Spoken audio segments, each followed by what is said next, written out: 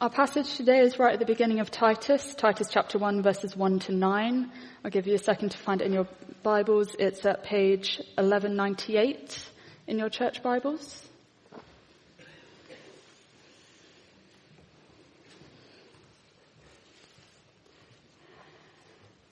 Paul, a servant of God and an apostle of Jesus Christ, for the faith of God's elect and the knowledge of the truth that leads to godliness. A faith and knowledge resting on the hope of eternal life, which God, who does not lie, promised before the beginning of time. And at his appointed season, he brought his word to light through the preaching entrusted to me by the command of God our Saviour. To Titus, my true son in our common faith, grace and peace from God the Father and Christ Jesus our Saviour. The reason I left you in Crete was that you might straighten out what was left unfinished and appoint elders in every town as I directed you. An elder must be blameless, the husband of but one wife, a man whose children believe and are not open to the charge of being wild and disobedient. Since an overseer is entrusted with God's work, he must be blameless, not overbearing, not quick-tempered, not given to drunkenness, not violent, not pursuing dishonest gain. Rather, he must be hospitable, one who loves what is good, who is self-controlled, upright, holy, and disciplined. He must hold firmly to the truth-worthy message as it has been taught, so that he can encourage others by sound doctrine and refute those who oppose it. Now, I wonder, are you a glass half empty or a glass half full kind of a person? Are you an optimist or a pessimist? Are you hopeful about the future or feeling rather hopeless? I must confess to you this evening that a few weeks ago I had one of those glass half empty moments. It was the end of a busy week. I was sitting in the car, and I promise this is true. I started thinking about the economy. I started thinking about the war in Ukraine. I started thinking about the state of British politics, the pressures the NHS were under, the disappointment that I feel in the Church of England, the size of the British Armed Forces. I just felt rather hopeless. Old misery guts me. And then much closer to home, I started thinking about the pressure on our family finances. I started thinking about the challenges that our teenagers and teenagers generally are facing as they're growing up in these days. I started thinking about the fact that we'd lost 3 good friends to cancer in just the past 2 years. I had one of those hopeless moments. And I'm sure you've had those times too. And yet, as we begin this summer series in the letter of Titus, we come across this phrase both in chapter 1 verse 2 and in chapter 3 verse 7 that goes like this. Have a look at verse 2 of our reading. A faith and knowledge resting on the hope of eternal life. Titus is the name that Paul is writing this letter to. We see that at the start of verse 4. The date that the letter is first written is about 55-60 AD. And Titus is a church planter in Crete. And this, therefore, is a personal letter from the master Paul to the apprentice Titus. But don't worry, we're not being overly nosy, as it is intended this letter to be read by others. Just glance to the very last sentence of the letter, chapter 3, verse 15, and we read there this phrase, grace be with you all. It's a plural. A letter in the first instance to a friend, but with the intention that it would be read by all, both by others in this church in Crete, but also further afield and down through the ages. And Titus, he too is battling hard times, hopeless times. We'll come on to it a bit more next week, but Titus is facing a really vocal group within his church. We read about them in verses 10 to 16 of chapter 1. And this group were causing absolute havoc in St. Mary's Crete, or whatever it's called. Chapter 1, verse 11, have a look there. Quite literally, they were ruining whole households and families by what they were teaching. And it seems that they've polluted the wonderful news of the love of God offered through the death of his son Jesus for the sins of the world, and they've replaced grace with a fake, false religion, a sort of mixture of Jewish law-keeping and who knows what else, all for the sake, we read, of financial profits. Friends, beware of the preacher who speaks often about money. And as Paul writes this letter to Titus, he's going to give some quite specific and clear instructions. But essentially, the snapshot picture of these 3 chapters, the overall theme, is this. He's writing to Titus and saying, look, to establish a church that cherishes, this is what you're to do, establish a church that cherishes God's truth by teaching God's truth, for it's by God's truth the church will be transformed. And a helpful way to remember what Titus is all about. It's all about the T's. It's all about the T's. So Titus is about teaching the truth for transformation. Imagine trying to say that if you have dentures. Titus is about teaching the truth for transformation. But possibly, as you're sitting here this evening, you might be thinking that teaching the truth, well, that sounds all rather cerebral and a little bit academic, remote from what I'm experiencing in my life today. But as we shall see, it's not, for it's through being taught and transformed by the truth that you and we can experience the hope of eternal life.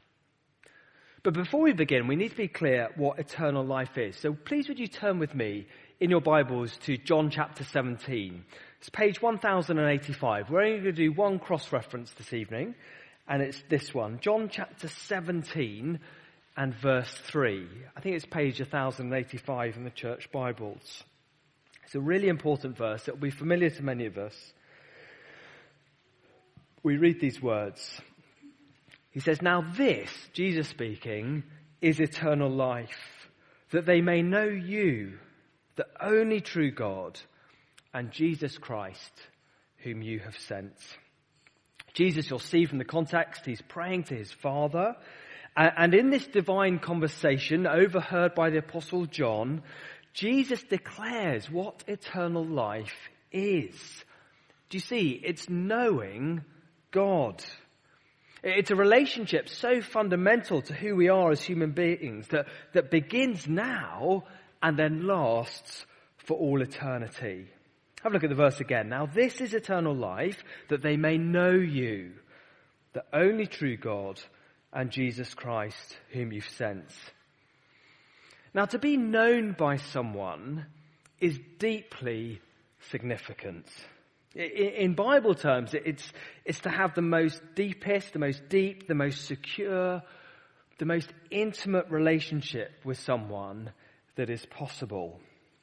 In fact, it's the word that's used in Genesis chapter 4, verse 1, of when Adam and Eve had sex together. Sorry to use that word without a health warning. Everyone looks up and feels a bit awkward. But it is that word, Genesis 4, verse 1, that they knew one another. And that is what Jesus declares eternal life to be. That you and I, through the life, death, and resurrection of Jesus, we can know God. Known by God with all our faults and all our failings, and yet freely forgiven through his Son. And it's this intimate relationship with God through Jesus Christ that gives us hope. The hope of eternal life. Yes, that totally transforms our future, life beyond the grave. But it also transforms our present from being the hopeless to the hopeful. Come with me back to Titus 1. We've just got 2 headings this evening as we're going to consider the first 9 verses of the letter together. I'm going to have to go quite quickly. Do put your questions in the chat and I'll try my best, or grab me afterwards and we can talk further. 2 headings. The first is this, the confidence that Titus is to know, and this is verses 1 to 4. And then second, the commission that Titus is to fulfill, verses 5 to 9. But let me read from verse 1 again, the confidence that Titus is to know. So Paul, a servant of God and an apostle of Jesus Christ, for the faith of God's elect and the knowledge of the truth that leads to godliness, a faith and knowledge resting on the hope of eternal life, which God, who does not lie, promised before the beginning of time. And at his appointed season, he brought his word to light through the preaching entrusted to me by the command of God our Saviour. Titus and Paul, they actually knew each other really quite well. They'd worked together on various missions. They travelled together. They were familiar with one another's ministries. And yet, still, Titus needed to be reminded of the authority with which Paul writes the letter. So have a look at verse 1. Paul describes himself there first as a servant of God. So he's one who's humble enough to know that he's been bought, he's now owned, he's now being directed by God. But one we read on who was also an apostle of Jesus Christ. One who therefore speaks God's message with God's authority.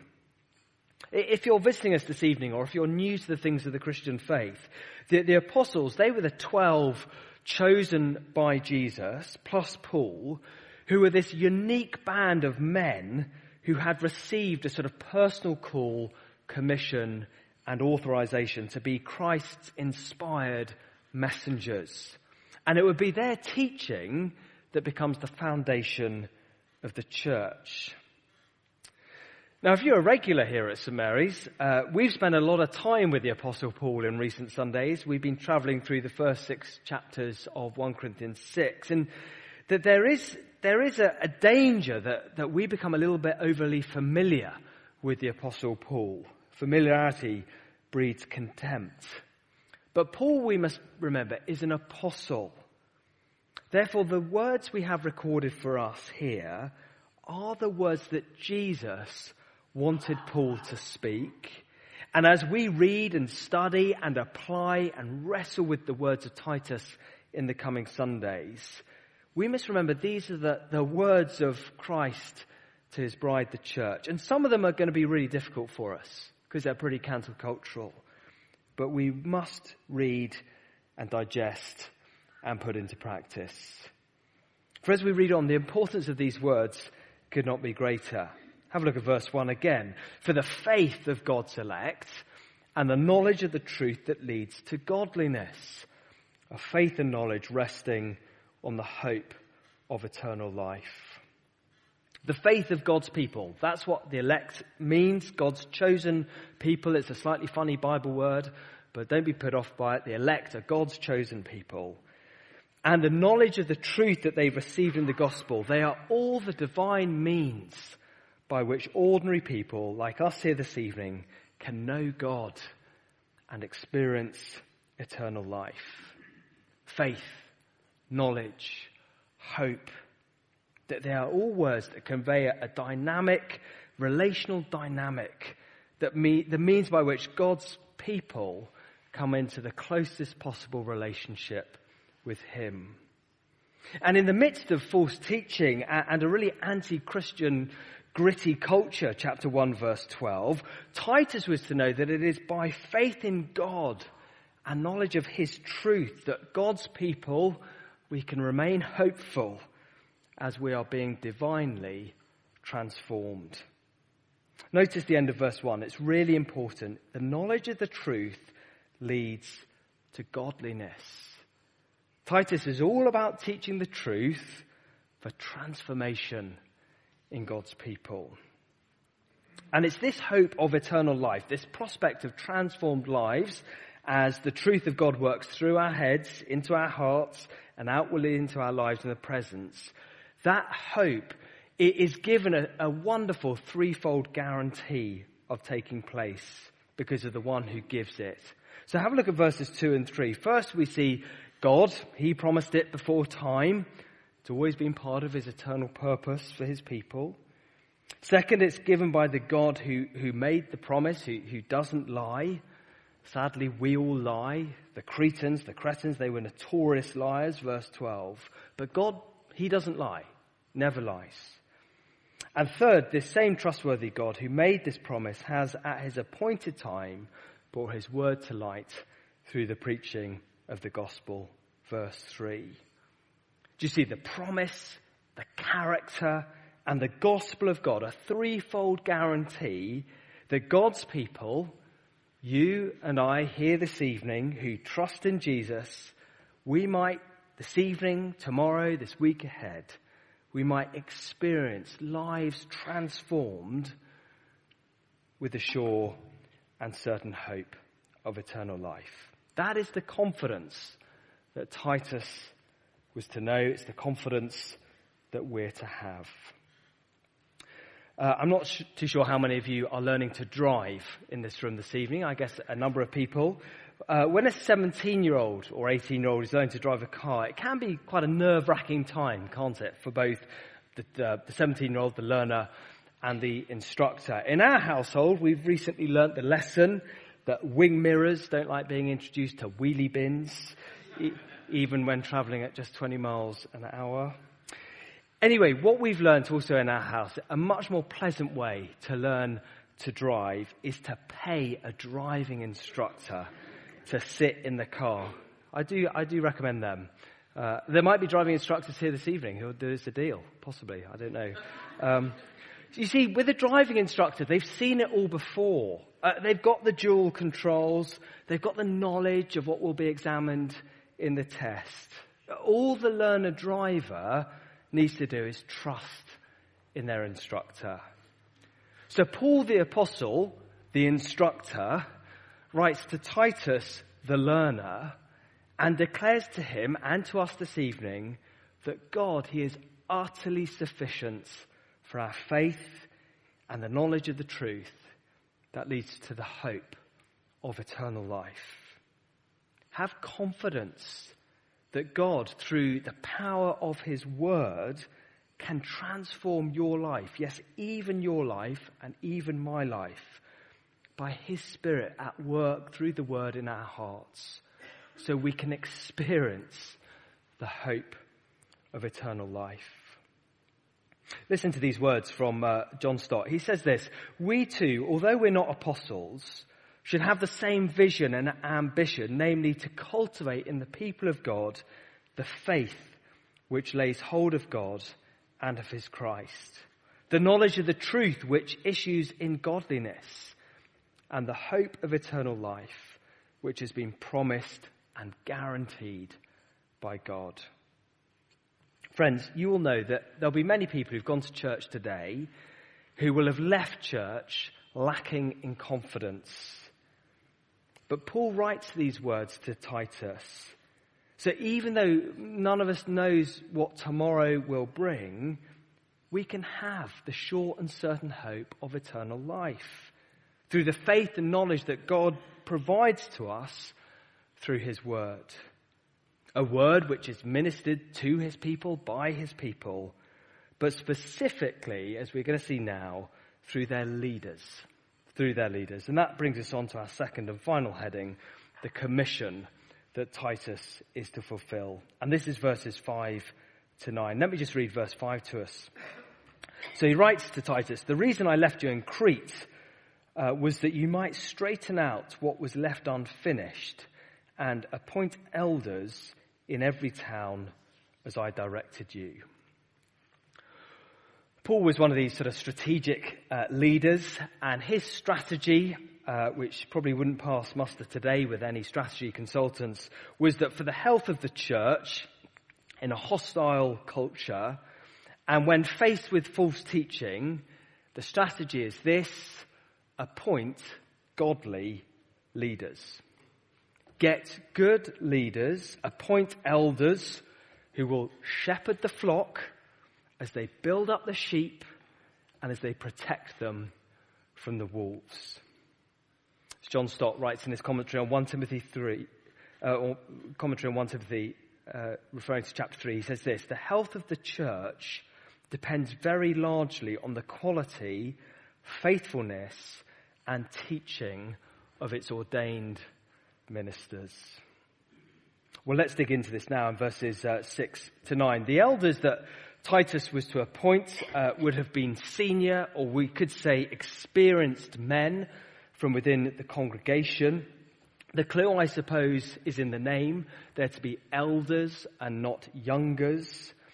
And it's from this word for elder that we get the word which you might also have heard of, presbyter. And that word is used interchangeably for the word bishop. In fact, that's the word that Paul uses in verse 7. You'll see it there, since an overseer, that he uses that word there rather than elder. So you've basically got these three titles. You've got an elder, you've got an overseer, you've got a bishop. It's all the same category of leader. Now, elsewhere in the New Testament, in 1 Timothy 3, for example, you've got another category. It's the category of deacons. So the New Testament has two categories for leadership within the church. You've got the elders and the overseers here, and then you've got the deacons here. Bishops, as we understand them as an Anglican church, they come much later on out of this pot, and they've tended to be a nuisance ever since. But for the moment, you've got elders and deacons and overseers as the same group. Now this elder overseer, notice with me, is not to be a lone ranger. Have a look at verse 5. Paul tells Titus to appoint elders, plural, in every town on Crete. And that was practice. We read on in Acts 14, verse 23. This was the practice Paul had adopted in other churches, a plurality of eldership set apart to lead local churches. And this, sadly, is another way that the Church of England doesn't help us. The Church of England, you see, has a model of an elder or pastor, people from this category here, or what some refer to as a priest, which is even more unhelpful as a term. And that person does all the work. And sadly, that leads to a very unhealthy clericalism. But healthy church leadership has a plurality of elders who are primarily going to serve the church as they lead the church through teaching the church the Word of God. Or as we read on, for your notes, Ephesians 4 verse 12, the pastor teacher is to prepare God's people for works of service. Now, whilst it will take a variety of skills to lead a church, like it does for running a family, the chief business of this elder overseer, as we read there down in verse 9, is an ability to encourage others by sound doctrine, which means teaching them. We'll just glance your eyes one column over to chapter 2, verse 1. He writes, you must teach what is in accord with sound doctrine. So in contrast to the false teachers of verses 10 to 16 that we'll see next week, that these people who are teaching incorrectly, these overseers, these elders, they've got to have an aptitude and a gift to teach the Word of God. Godly leadership will be exercised through a ministry of the Word. But, big but coming. As we read on in verses 6 to 8, being a church leader is always far more than just being able to teach. Sadly, in recent years, there have been scandals within evangelical churches and churches of all shape and size and flavour, which has painfully exposed when teaching has replaced a godly character.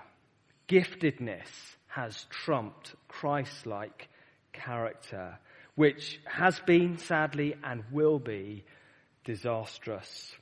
And so what we have in verses 6, 7, and 8, we're given various godly characteristics that is to be found in any leadership profile that a church prepares for when looking to appoint elders. I don't think it's an exhaustive list. There could be far more added here. But I think it touches on the key areas of Christian discipleship, and therefore relevant to us all, and what is to be exemplified in our leaders. We're going to look at them each in turn, but just notice, twice we get this word in verse 6 and 7. We read a frightening word for any of us who aspire to leadership within a church, and it's the word blameless. blameless. Did you see that? An elder must be blameless. And then verse 7, he must be blameless. Now, fortunately for Rob and the church wardens, none of whom I notice are here this evening, that's okay, and for the rest of us who aspire to leadership within the church, maybe as a home group leader, for example, blameless does not mean perfect. Paul was far from perfect. Blameless doesn't mean faultless, but it rather has this sense of being unaccused. So candidates for church leadership must be people of sort of unquestioned integrity, or we could say above reproach. And the elder is to display this blamelessness in three particular areas. Let's touch on each. So first, it's their family life in verse 6. Let me read verse 6 to us. An elder must be blameless, unaccused, that is, the husband of but one wife, a man whose children believe and are not open to the charge of being wild and disobedient. Now here, I think the emphasis is on the potential Christian leader's faith being evident in the home, behind the front door. You see, the Christian leader, you can't be something in public that you're not in private. There must be a consistency of life. If Jesus Christ is Lord of all, Jesus Christ has got to be Lord of all in the public and in the family. So there's got to be order, discipline within the home.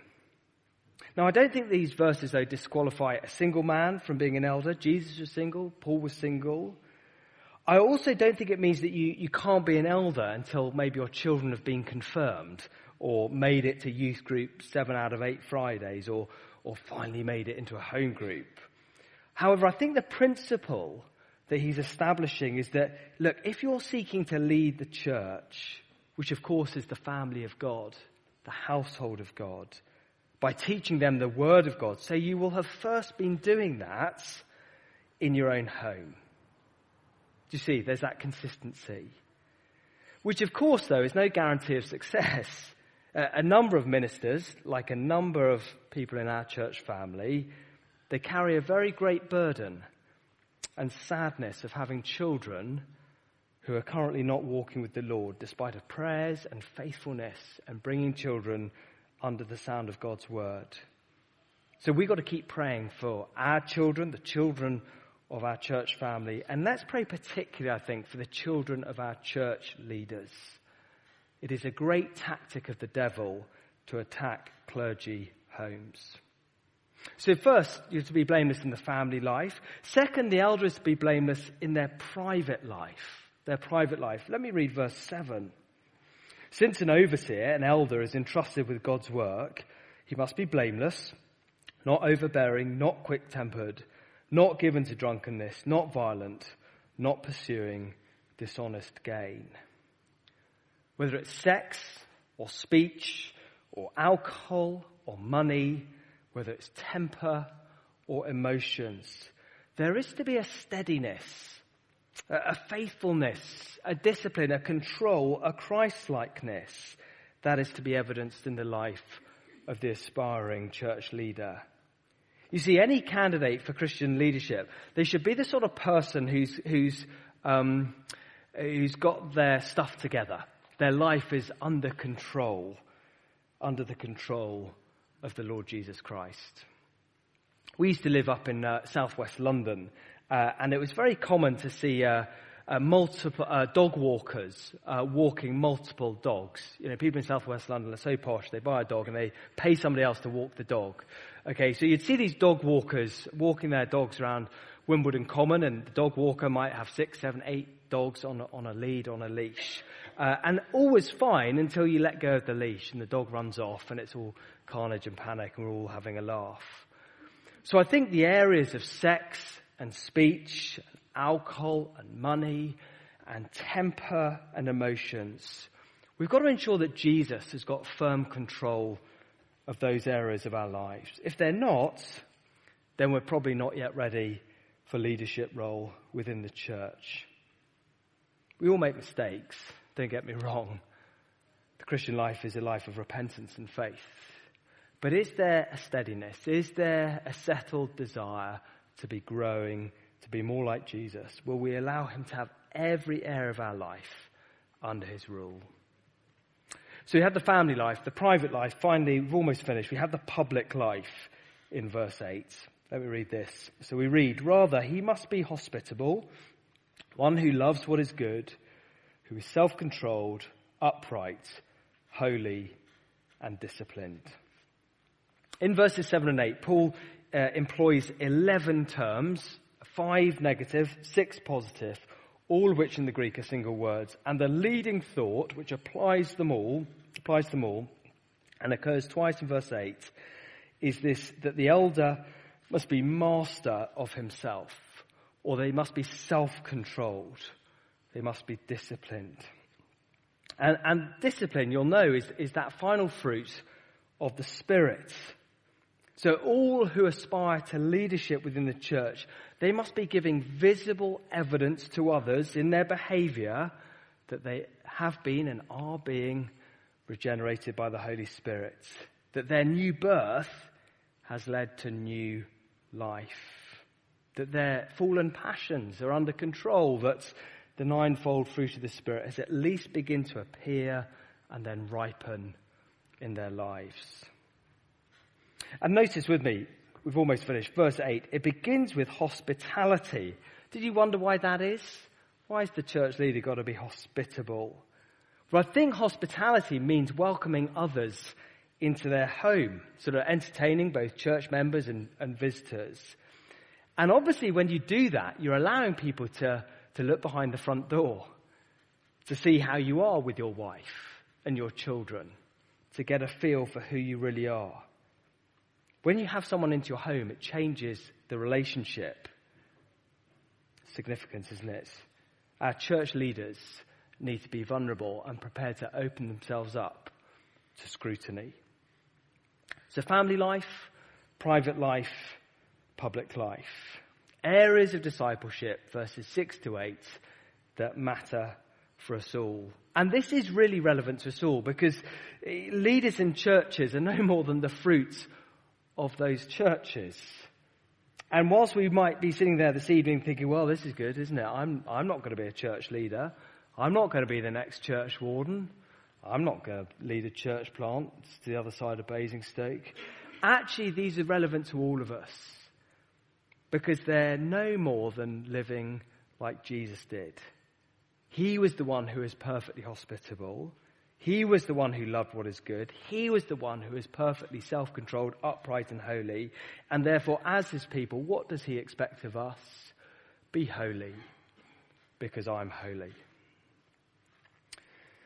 Today's a very significant day, or it was going to be, because the Ashes cricket series was coming to its climax this evening. It's been rained off this afternoon, so maybe it'll finish tomorrow. If you are passionate about cricket, like I can see most of you are not in this room this evening, if you get some withdrawal symptoms in the coming week, there's an excellent series on Amazon Prime called The Test. And it's a fly-on-the-wall documentary that follows the Australian cricket team. And John T, our youngest, and I watched some of the second series last week. And this is why I'm telling you this story. One of the episodes came with the title, "You Can't Be What You Can't See." And it followed a particular member of the team who was a Muslim-born man from Pakistan who'd come to Australia when he was 4. And there was a second player who was an Indigenous Australian, only the second Indigenous Australian to play for the Australian cricket team. And the premise of this episode was that to broaden access to cricket, to men and women from all sorts of backgrounds in Australia, you needed to tell the story of these two men because you can't be what you can't see. And I think that fits well with church leadership. The church, we desperately need leaders like the Lord Jesus Christ, whose lives we're able to see and to then emulate. And so as a church family, we need to pray for and prepare godly leaders whose belief and whose behaviour commend the gospel. For we can't be what we can't see. So let's be praying for our church leaders. The way to spike the guns of false teachers, the way to grow healthy churches is by appointing godly leaders. That's the start of Titus. We're going to come back to him in the coming weeks. God offers us the hope of eternal life through the preaching of his word. Thank you for your questions. There's some really great ones that come in, so thank you. I've forgotten where we said we were going to start, but so I'll start with the one that came in first, if that's all right. So the first one that came in said, "It's all well and good saying we can remain hopeful, but despite the hope I've got for eternal life, it doesn't give me hope for my mortal life." Before you answer, Rupert, if it's all right, I just want to say, if this is a particularly deep hopelessness or despair that you're speaking from, please don't keep that to yourself. Thank you for your question. Do come and have a chat with me, or perhaps if you're a woman, come and chat with Caroline after the service, or someone that you trust in the church family. Don't keep that to yourself. But I'm guessing that perhaps it taps into how you started us off in the service, thinking about hopelessness as we look around the world. Yeah. How would you answer that question, Rupert? Yeah, I mean, life is really tough, isn't it? And I mean, I'm yet to find somebody who says they find this life easy. And the hope of eternal life is one of the great gifts that God has given us in the gospel, that we have a sure and certain hope. And yes, we have a sure and certain hope beyond the grave. And that is why, as a Church of England minister, it's a great privilege for me to take the funerals of men and women who've died trusting in Jesus. And yet, I think we can just think that hope is for then, for them. And actually, from John 17 verse 3, knowing God, that is the hope of eternal life. And that can begin now. And so no matter what I'm facing tomorrow or this week, I can know his presence in my life. I can pray to him.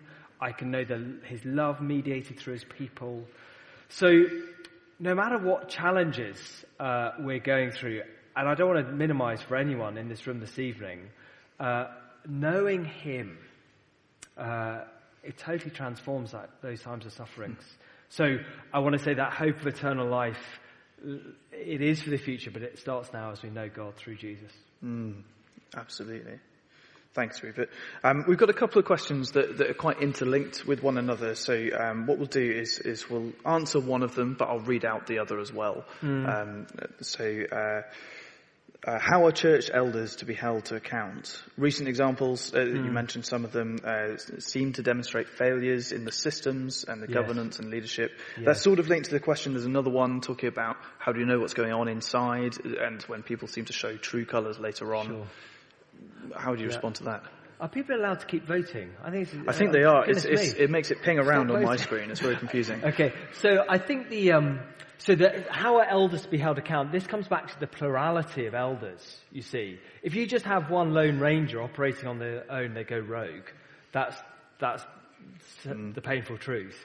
And yet if you have a plurality, i.e. more than one, I suspect 3 is the minimum and going up from that, then there is this accountability within the group.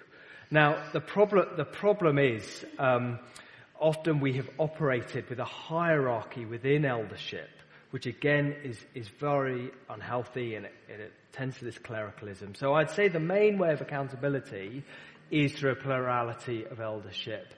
And yet the churches still go wrong with a plurality of eldership, don't get me wrong, and yet it is being held to account by the Word of God. That is our arbiter, and allowing that to be changing us. And having the courage of our convictions to point things out when elders are doing things they shouldn't be doing.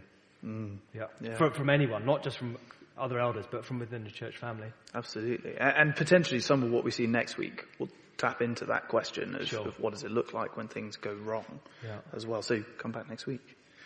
Okay, let's go for our top voted question. Why does Paul say that only men should be elders? Or is that the translation being misleading? We know there was at least one female deacon, Phoebe, from Paul's letter to the church in Rome. Sure.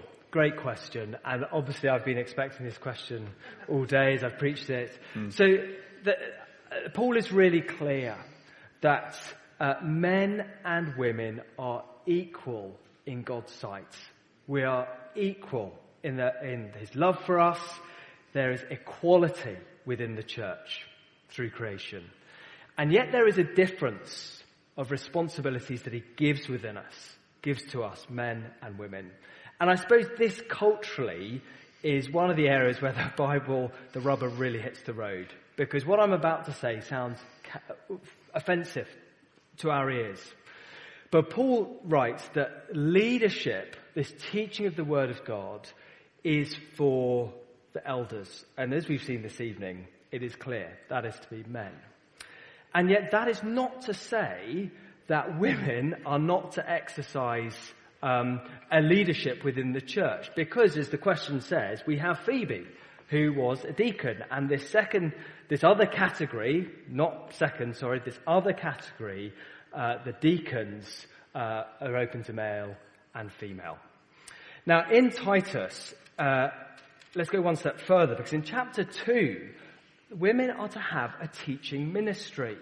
And chapter 2 is really clear of the role of women teaching women and children.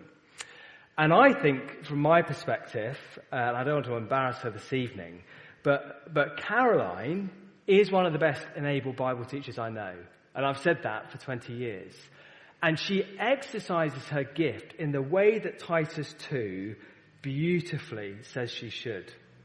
Now, there's other people who would want Caroline teaching us more and more. And I've often been in that category. But I think the New Testament is clear. Now, that is not to say that anyone in this church is less or greater than the other. We are equal, but we have different roles. And it's really important because in 1 Timothy 3, or in 1 Timothy, the picture of the church is of a family. And families operate really well when God brings a husband and a wife together. So my wife has great strengths and I have great weaknesses, and we need each other in our family for bringing up our children, but for doing other things as well. And I want to say it's that same picture in the church. We are equal, and yet we have different roles. But we can talk more about that after. Absolutely. Or with Caroline. Yeah. Great. And again, keep coming back. We're going to get to chapter 2. Yeah. Final question. Do you think church leaders struggle with guilt for their failings? How do you advise us all to avoid being burdened with endless guilt, even when we know we're forgiven? So I guess it's sort of two questions in one, isn't it? Yeah. I mean, friends, this has not been an easy week for me to prepare this talk, because you read through 6, 7 and 8, and I feel a complete failure on most of it. And that's why we should be praying for our church leaders, because none of us are perfect. Only Jesus was perfect. And yet that struggle with guilt is a struggle that we will all feel, whether we have a position of leadership within the church. And the Christian life is a life of repentance and faith, daily repentance and faith. I say sorry for my sins. I come back to the cross. I'm assured of God's forgiveness, His Spirit present in me, and I get up and I go again. And I think actually for Christian leaders, they need that robustness, that gospel robustness, to help them with that. To feel endless guilt is, I would suggest, an intolerable burden. And if you're visiting us here this evening, the message of the gospel is of one who says, "Come to me, all who are weary and heavy burdened, and I will give you rest." And what he's saying in Matthew there, he's saying, I will take the guilt for all your sins, past, present, and future, on myself. And that is liberating. And that enables you to live. Yeah. Amen. Thank you so much, Rupert. Pleasure.